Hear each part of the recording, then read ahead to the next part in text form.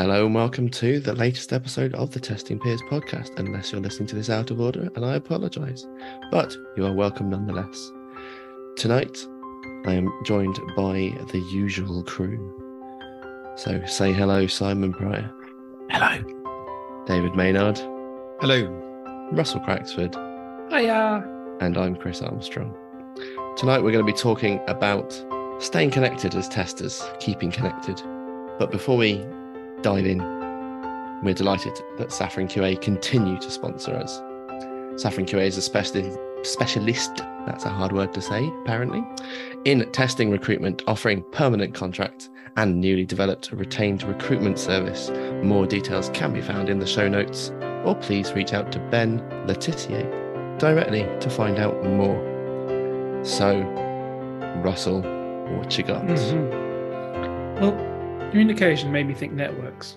Don't know why. It's why my brain leaps. And the networks made me think teams, because one of the most common networks is the group and people you work around. So what I was thinking, Mr. Peers, is, I don't know why I said Mr. Peers either. What I was thinking is teams. So what was the best team experience you can recall or share with us as a group? I'm curious. So it could be sporting, it could be work, it could be adventure, it could be anything teams related, really. I don't mean MS Teams, just to be absolutely clear here. It's removing the facetiousness from the group. I'm just looking at Chris's You know face your thinking, audience. Yeah. Well, I'll start. I can remember way back when I was in year 5 in school. So I'd have been, about 9, 10? And we were playing in the Cambridgeshire Small Schools League of Football. And I scored a last-minute equaliser in the football to take us to penalties. And as a team, obviously as an individual, I thought it was great. But as a team, we actually played really well. We were like the smallest small school. There were 3 boys in my year. The fact that we were even able to compete and win anything was kind of pretty magical. And the fact that we then made it to the penalty shootout and the semi-final was also really exciting. I'd like to tell you that the penalty shootout was a success, but that would be a dirty lie because I and several of my teammates did not even hit the target for the penalty shootout. But at the moment that we actually did that, it was the greatest achievement we'd ever had. I could have said other 11-a-side things, but I was thinking about the thing that was the most exciting. The first time I'd really been part of a successful sporting team. That was pretty exciting. For me, it was actually when I was a teacher, and I used to look after D of E, so we used to go walking as part of the expedition. And I remember being in charge of one particular group, and we were walking probably in the Peak District or something. It was a lovely summer's day. We were walking along the path, and this particular group or team discovered an adder basking in the sunshine, which is beautiful to see. They then decided to consider putting the adder in a Pringles tin in order to then carry it with them. And it was my responsibility as the responsible adult to suggest that this wasn't a good idea. And so we then left the adder basking in the sun. My story really is from my time when I was in the cadets as a teenager. And I was part of the Bedfordshire and Cambridgeshire wing team that went to Nijmegen and completed the 100-mile march through the streets of the Netherlands.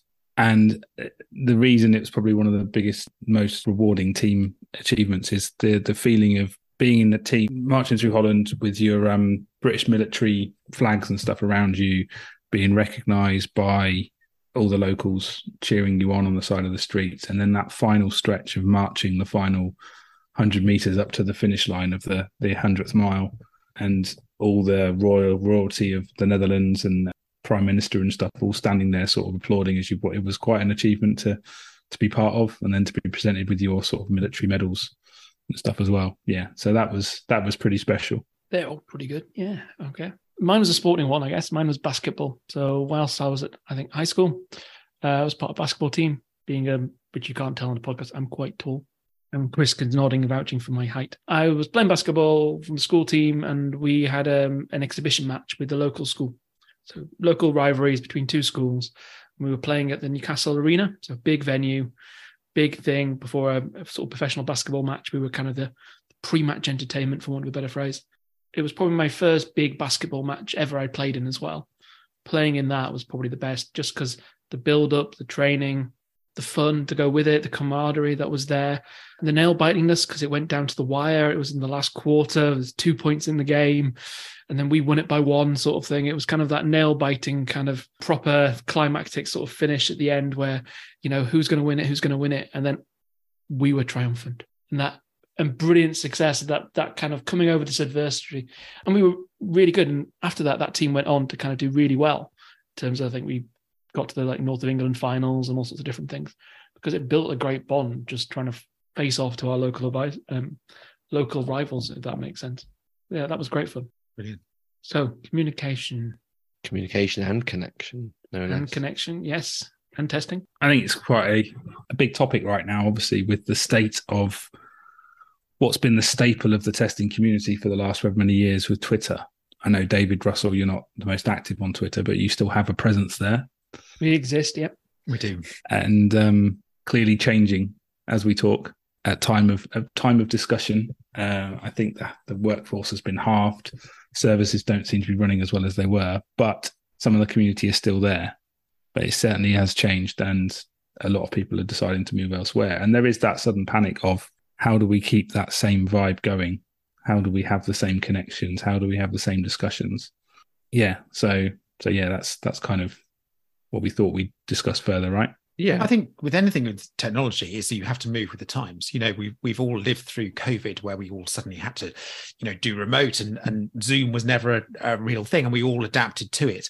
And I think that actually Twitter scenario is people are being reactionary to it. It's something that people can galvanize around in order to sort of react to it. And I think that things will change. People will splinter off potentially. And it depends on where the critical mass is, I think, to a certain extent, as to where the biggest people go. And at the moment, we're in a complete state of flux, as people don't know where it will actually settle. So I think it's a changing time. I don't necessarily think we can get away with the answer now, but I think, as with anything, think about when I was younger, and the internet was Friends Reunited was a big thing, and and that was the communication channel, and then other things move on. The whole thing about technology is things change. As I said, things are in a state of flux. The problem we've got now is that there is just too many options. We're flooded with options for ways to connect with people. You've got, if it's not just instant messaging apps like WhatsApp and Telegram and Signal and Viber and goodness knows what else, there's also the Instagrams, the Facebooks, the LinkedIns, the Polyworks, the Snapchats, Mastodon. There's so many options that to find that one place where everyone is difficult, because actually one of the conversations that's happened out of the Twitter stuff is how accessible some of these places are. How easy is it to access things for people and find people? Because whereas a lot of people have moved on to Mastodon, for example, it's not so easy. My goodness, was I confused when I jumped on that place. Agreed. And I still don't really know what I'm doing. I'm with you on that. I think I'm still, whether it's just I haven't got the energy really to focus on it, I'm reluctant to move off Twitter completely. I think there's still going to be a need to have a presence on there. I still think there's enough of a voice on there at the moment that it's worthwhile, not just from a testing community, but any other community I'm part of as well. I looked at Mastodon. I set up a Mastodon account. Searching for people, you can only search for people on the server that you're connected to. You have to have specific addresses to find people on other servers. You can't just search for someone's username or find their toots or whatever their messages are called. Mm-hmm. It's one of those things that if that becomes the platform of choice, we'll obviously all learn how to play and do it properly. But at the moment, it feels like it's one step too far. And actually, I'm finding myself moving more back to LinkedIn, which I didn't think I'd say 6 months ago. Mm-hmm. And Slack. I might not always comment very often, but I always have our testing peer Slack open. And you're always watching us. I'm always watching, always reading. It's an interesting one. And I think there is that need to stay connected. There is that need to have the same voice around, have those conversations within our bubble and challenge each other, etc. It's worth trying to work out what it is even that we are looking for when we're talking about connection. Why are we trying to connect? What do we get from it? What's the value? What can we give? All those sorts of things. Because I think without that, just like in software development, without requirements, how are we going to find solutions? Like, And what is it that we find useful from any kind of these connections in our community? Because we don't have to just talk about Twitter as a thing. It's just a place where we happen to, Simon and I at least, have been quite busy. But what is it that we look for in connections for our community? Why do we come back for those? Why do we stay connected? And what do we need? I guess there's many things we look for, and different people look for different things, which is often why they go to different platforms, because different platforms provide different avenues for different sort of informations. For me, when I'm looking at kind of things, it's about connections and learning. It's about ideas, spreading them around and things like that. It's also about the connection. It's about hearing ideas from other people, not just YouTube talks. For example, I can Google a YouTube talk and find what I'm looking for. It's the passive information that I get from other people out there. Ideas that float around rather than me finding the thing I'm looking for. It's the things I'm not looking for. It's learning the obtuse sort of things that you're not you're aware that you're looking for. But it's also making friends, making this sort of circle. And often because of that, you do end up in echo chambers a little bit. But that's kind of what I end up looking for, is kind of just new ideas, new talks to listen to, new things, just people that will share things that might be of interest, but I can control it ideally. I think for me, I'm very time poor. And so therefore I need to have a platform that can connect me, as Russell said, with interesting articles or interesting, relevant information as easily and as accessibly as possible. I don't want to have to spend, I'm not a browser. I don't spend hours just trawling through looking for that nugget.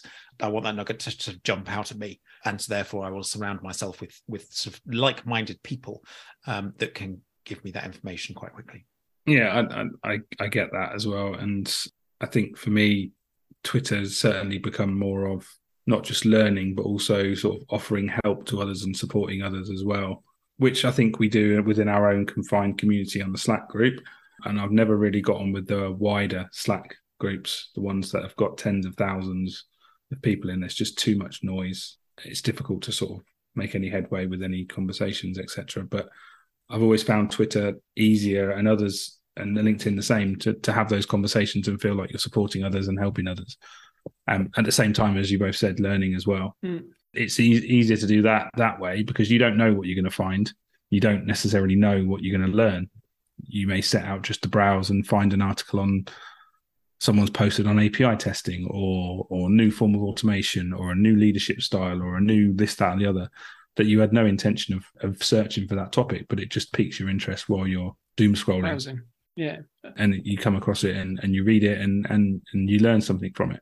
I've made some great connections by reading articles and then following up with the author and speaking to them more. It just opens up channels, avenues, doors, etc., to learn and meet new people. I'm going to say I've found that LinkedIn is quite good at certain information that you can learn. So you kind of learn about what's going on in your sort of marketplace in terms of businesses, opportunities, jobs more often than certainly something like Twitter. But you also find about talks a lot more. I see a lot more posted there than I do on Twitter.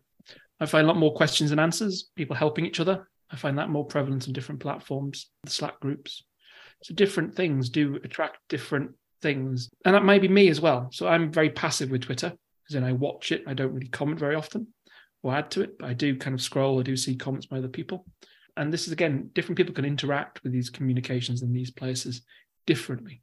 Sometimes you can take, sometimes you give. Podcast is another way in which we actually communicate and share information. We haven't mentioned that yet, but we listen to podcasts too. We don't just talk on one. We go to conferences. These are all communications and networking and other events that we do to help share and spread. Twitter is only one avenue, one place. Oh, Twitter was, maybe I should say, who knows? It's still there. And actually, we've got all the other forms. At time of recording. We've got all those other social networks to thank for growing our audience for the podcast as well, because we do post and we've got relatively large numbers of followers on both the main platforms that we share stuff on now. And that has helped us grow our podcast. But you're right. There are other podcasts that you can find out about. You listen to podcasts, etc., etc. So there is lots of opportunities to learn more. I feel like I'm just sort of in a weird period of mourning when you know something's going to happen, but it hasn't yet happened. Like it could be like if you've been in a relationship and you know it's going to end, but it hasn't ended yet. and you're just feeling sad about that thing, or if like someone's going to pass away and you know it's going to happen, but it's not happened yet, and you're feeling just sad about this thing that you kind of feel is inevitable. And not because Twitter specifically has been something that is a magical platform in itself. Any social networks have got algorithms that put things in front of you that they think you will find interesting, and they can often be echo chambers and reinforce cognitive biases and be quite dangerous. But what I guess as with anything, you become comfortable and accustomed and sometimes complacent with how things are today, and you think, great, sorted, no problem. I'm there now. I've achieved this thing. I've achieved however many followers and likes and all those lovely things to help boost my shallow ego. Gamification.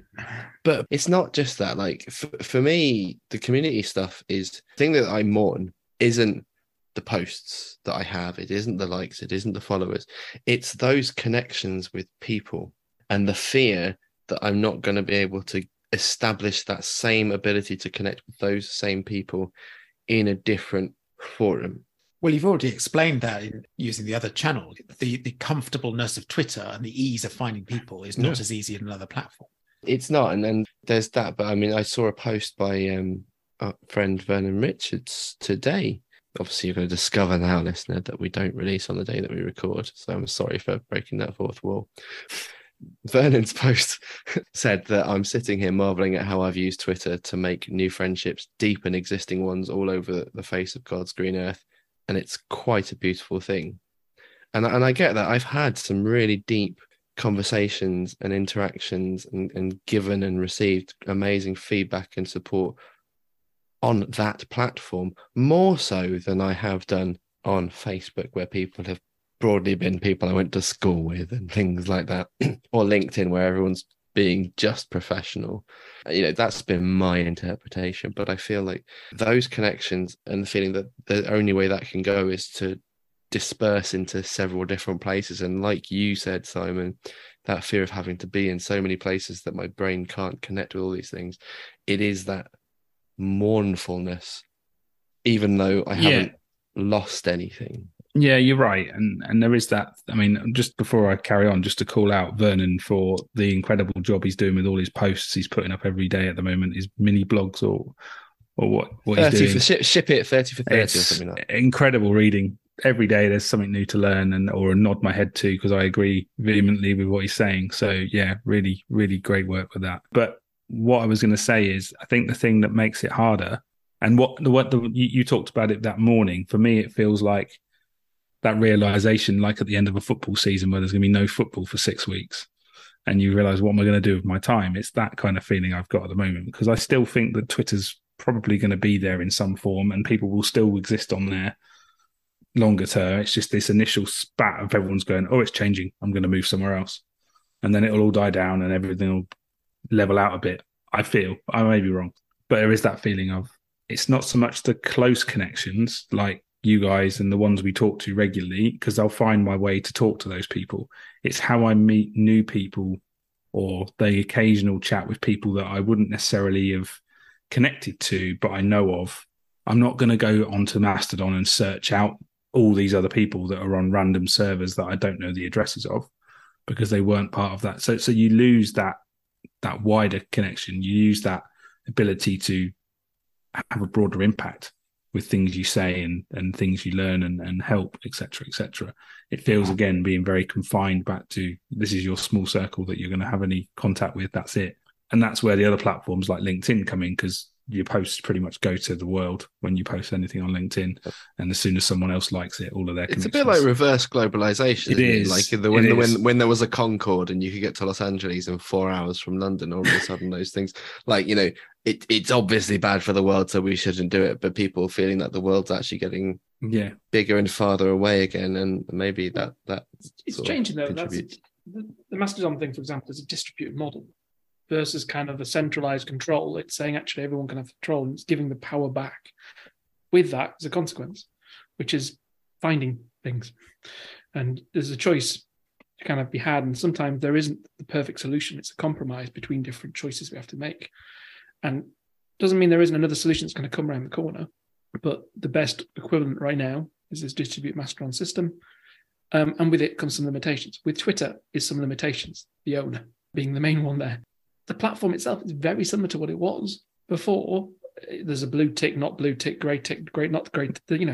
It's a yo-yo. Certainly, it's a good example of experimentation in production, and maybe how to do it in a more controlled way. And there's some voices that were banned that are suddenly back on there again. That may be more. Well, there's a whole thing about like moderation and safe spaces, and actually that's something that topic, isn't it? But Mastodon actually in various servers has got codes of conduct per server and those sorts of things, but it's an open source things where collectively people sort of own that responsibility, whereas Twitter historically had been known to be quite good, if controversial in some people's eyes, at blocking, shutting down certain spurious allegations and shutting off people for those things. Yeah, there's been hit and miss, isn't it, really? And always is true with communications, because what one person sees as controversial, another one sees as free speech, what someone says is hateful, and someone else says is free speech, and so on and so forth. And, where are the lines? And I think the whole thing with Twitter was, should they be the ones that control it or not? Should it be completely free? And that's kind of the Mastodon rules. So Twitter is trying to move towards what kind of is almost there on the platform people are moving towards. It seems like I'm misunderstanding something, or there's a contradiction. There's obviously terms of use, but the local server owner is the one that has to police them. The group has to police them, which is kind of, if Twitter isn't policing them, that's kind of what's happening anyway. I think it speaks to that sort of like accessibility thing, because people could have just gone into Twitter and started using it, and those things would have been there to sort of look after it. Whereas Mastodon is kind of for the people, by the people, which is both good and not good, depending on your context. Yeah. But I guess trying to not explicitly talk about Twitter too much. It's hard. It is hard. We don't want to get in trouble, do we? But there's also very many ways that we do stay connected with people, both in person. There's the Testers Hangout in its various derivations. There's Slacks, there's Ministry of Testing's community and other communities. Like, where can you go to connect with people? We mentioned conferences, but where does that conversation continue? Where does that conversation start? For those possibly few listeners that this is their only point of contact with the testing community, where do they go to in order to connect with others? I can talk from an example of having recently joined a new community, not a testing community, talking outside of community, and that feeling of starting fresh and attending a conference that was not on a testing topic, it was a coaching conference, and suddenly meeting people there that wanted to talk more, wanted to connect. The conference has its own forum that is set up as part of the conference, and people are talking quite frequently on there, and it just feels like a whole new buzz with a community that's almost starting up.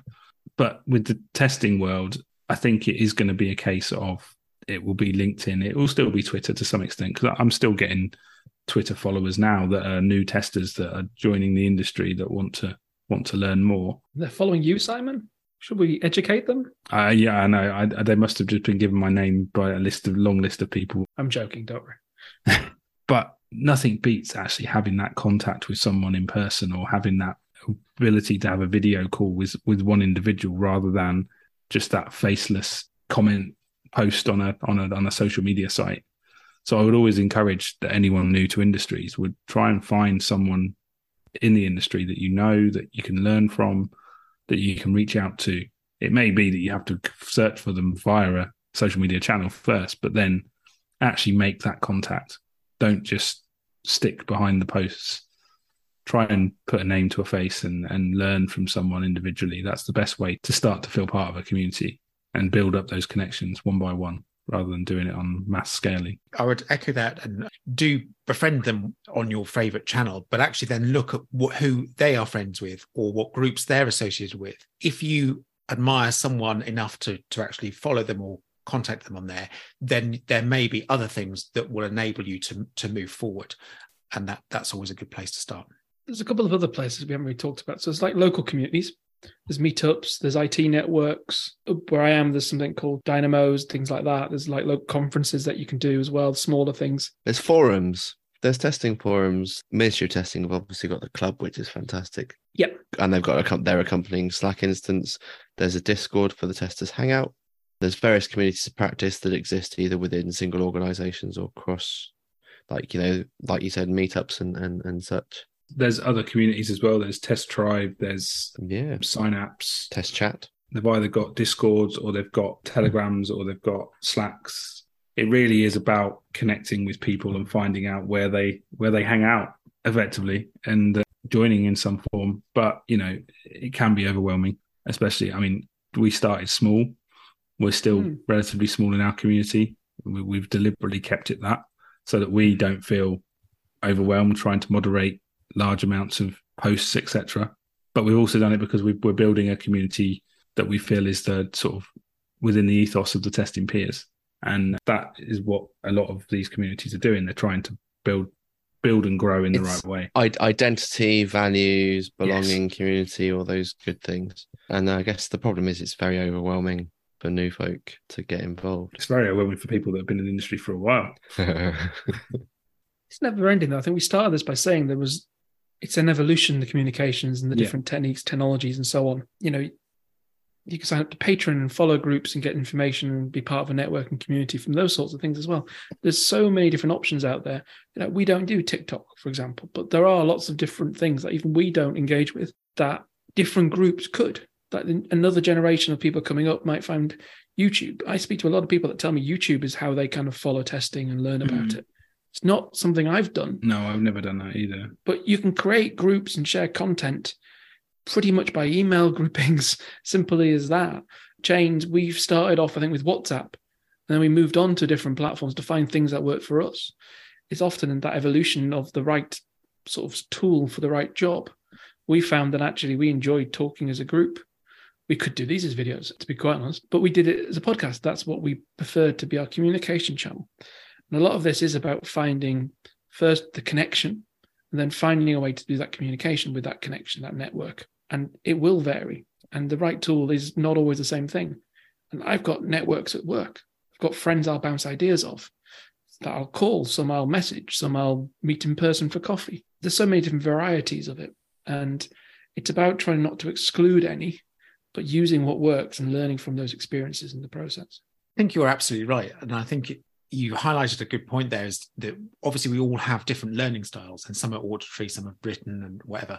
And it would be interesting to know if our communication channels, or looking at those communities, mirrors how we best learn, or is it due to circumstances where you might be on a bus and so therefore you can't necessarily easily watch videos or whatever?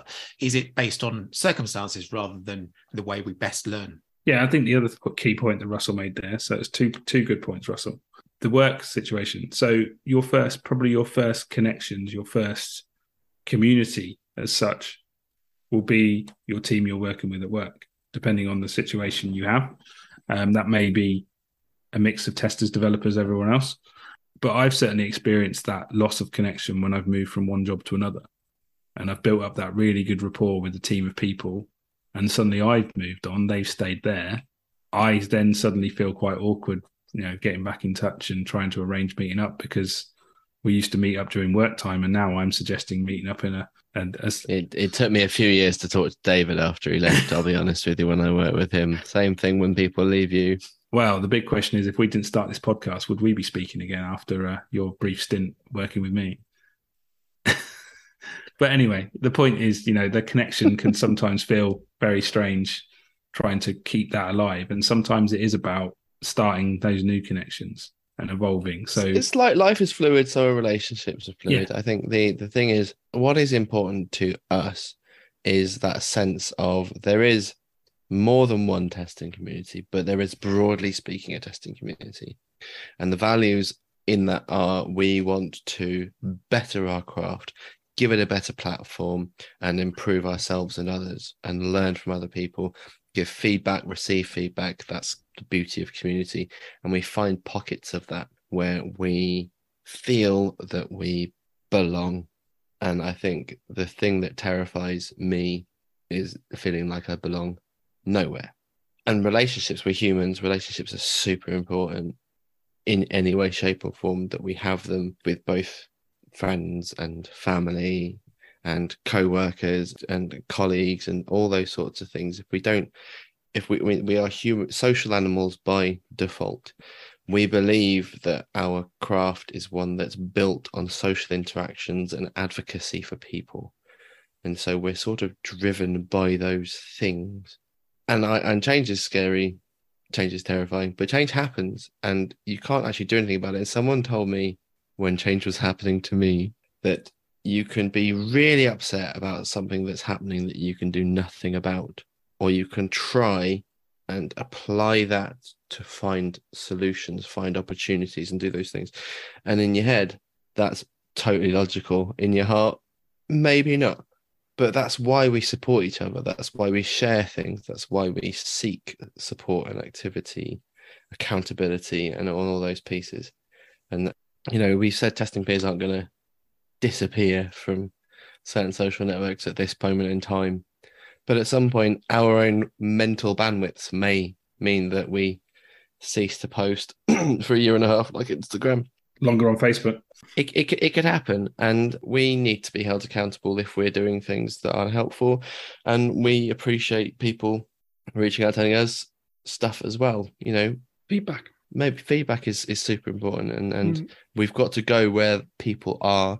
We have to exist where those things are, because there's feedback and there's being relevant. I think nothing would hurt me more than us just telling the same old stories repetitively to the point where no one's going to pay attention and just think we're just those people who just repeat the same old things all the time. You've not listened back to our podcast then? Yeah, I'm sure we've said the stories we mentioned earlier. I had something about context and something about culture and culture fit or something, but who knows? Never said them before.